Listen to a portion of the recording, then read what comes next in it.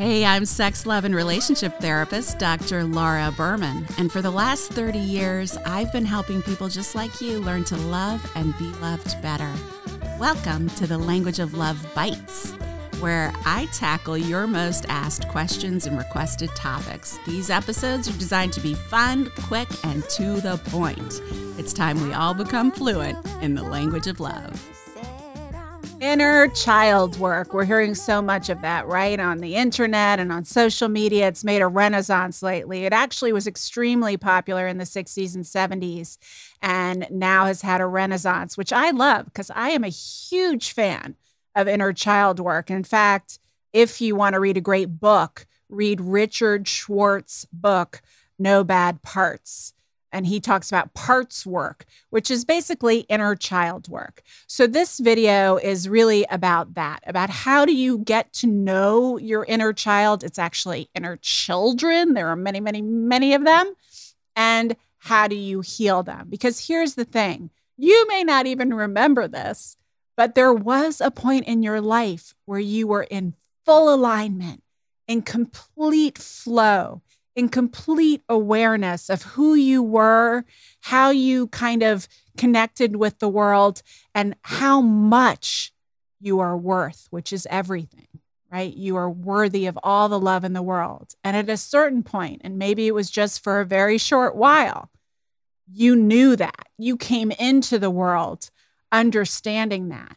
But then we have our life experiences and our families of origin and the traumas, the big T and the little t traumas. So big T traumas like sexual abuse, physical abuse, abandonment, emotional abuse, addiction in our families, and little t trauma, neglect, hypercriticism, bullying, illnesses. Death is another big T trauma. So there's all of these traumas, many, many, many of them. And in our entire childhood, in many cases, if we weren't given enough love and we were never given enough acceptance or approval, which children confuse with love, then we have some inner child work to do. So basically, every human on the planet has some inner child work to do. So how do you do it? All right. Now, there are many aspects of yourself, many inner child parts of yourself that you may never become aware of, or there's so many of them, right? So it's not a matter of identifying every possible inner child you have and making sure you excavate those. The parts of you that are most impacting your life, your relationships, your love life, whatever that is, those are the parts that are going to show up most, okay? And think of it as these little abandoned parts. So here's how those parts develop. Let's talk about that first. They develop as a coping strategy. It's literally like something happened. It could have been a moment, or it could have been an elongated period of time where something bad was happening. And that you at that age and stage, it's almost like a little bubble formed around you. Like you got stuck there, a part of you. Obviously, the rest of you grew up, and to the rest of the world, you're the age you are and a grown up. But there's still a part of you that is that age. So I always envision like this, a person standing there and they're all these, it's like a puzzle. They're a puzzle picture of all these different little forms of themselves from the time they were babies all the way up. And those child parts are thinking with a child's mind. So that if you notice in your life that the rational part of you, the grown-up part of you knows that that guy or that girl, whoever they were, was bad for you, and it's a good thing you broke up with them, right? Or of course, you know that your worth isn't based on how much is in your bank account or how many friends, like you know that as the adult you are now, and yet you feel such a charge around it. You feel so much pain around it. And there's a discord between what you know as the adult you are now and what you're feeling inside. Ding, ding, ding. That is a sign that an inner child is driving the bus, right? Now, the way that we connect with those parts of ourselves, as Richard Schwartz would call them, or those inner children, as others would call them, is by embracing them, is by recognizing that there is no bad parts and getting to know them and talking to them and connecting with them the way you would to a child that age, right? So that may look like, I just did this this morning, so I'll give you this example. I was feeling really fat and unattractive. And I've been losing weight. I've been exercising. There's no reason for me. I mean, I could make myself feel ugly and unattractive, but I knew that it wasn't really about that. I knew that I was just struggling with some body image issues. And I also am already familiar with this 10-year-old little part of me that when I was 9 or 10 years old and my body started changing, there was tremendous shame attached to it. My mother and even my grandmother, my mother's mother, you can see how these traumas get passed down, started telling me, you don't have to clean your whole plate. You're going to get fat. Be careful what you eat. Do you really want that dessert? No, don't eat that cookie. And again and again and again. And then, of course, I started putting on weight. And then all the comments started about how I looked not so good and how it wasn't very attractive and how I needed to wear something more flattering or I needed to wear something to cover my arms because they were too chubby or whatever it was. And so it started when I was 10.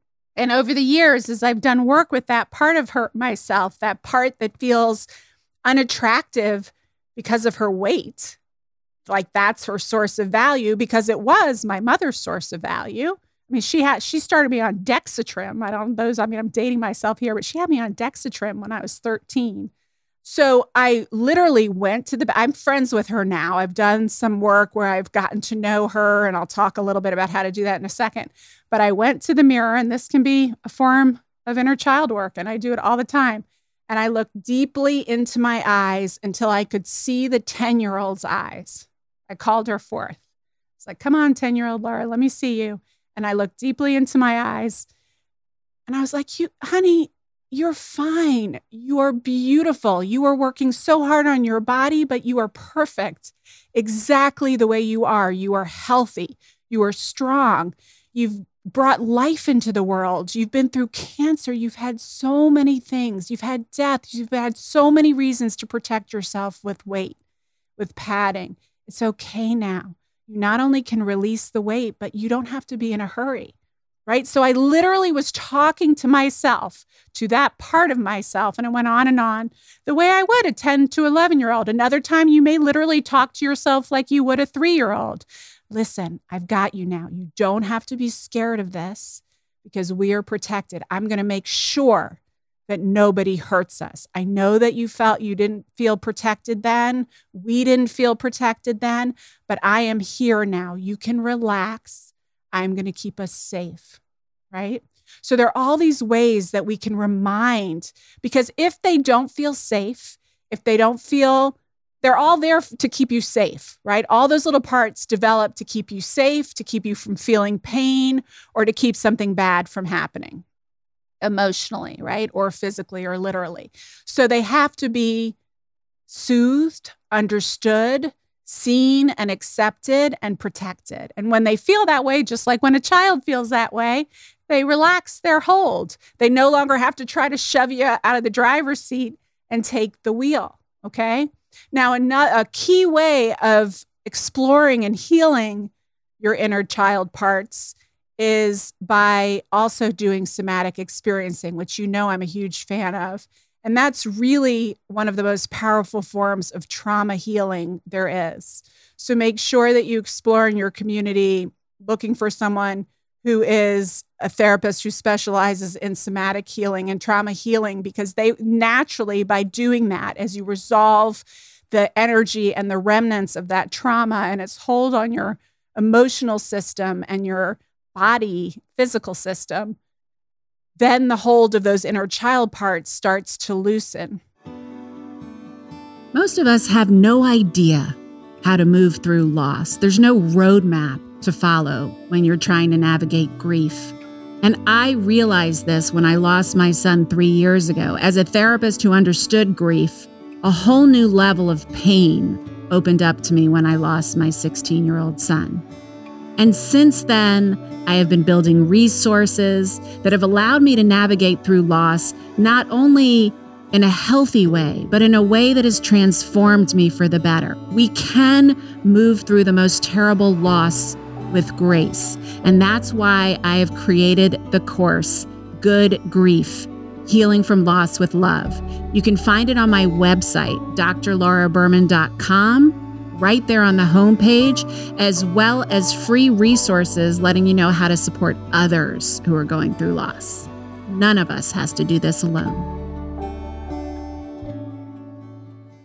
And finally, you want to explore parts stuff and parts work. So what that means is when you notice anytime you notice you're having a big reaction to something that doesn't feel good, maybe it's fear, maybe it's depression, maybe it's anger, anxiety, right? There is a part of you that is feeling that way because the whole of you, this is what I'm always talking to you about, your essential self, your true self is that perfect self that came in. She, he, they are still there. Most of you is that pure love that understands how worthy of love you are, that's tapped in and tuned in. That is your essential self, your God self, your true self. And then there's all these ego and insecurities and parts of ourselves on top of that, right? But and this is what parts work promotes, I never want you to say even, I'm anxious, right? I have a part that's feeling anxious right now. I have a part that's judging myself right now because of XYZ. I have a part that's just really, really hurt and feels really abandoned by what just happened. And once again, being with that, excavating that, understanding that. And the final thing I'll recommend to you, I'm actually have in a separate video.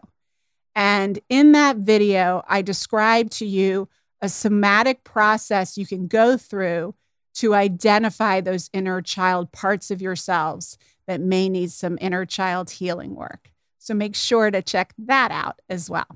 If you want to learn more about how to not only identify those parts of yourselves, but a somatic experiencing process for doing that, go over to my YouTube channel and look for the video of somatic processing for your inner child. If you liked this episode, make sure to rate and review it on your favorite podcast platform and also follow if you can.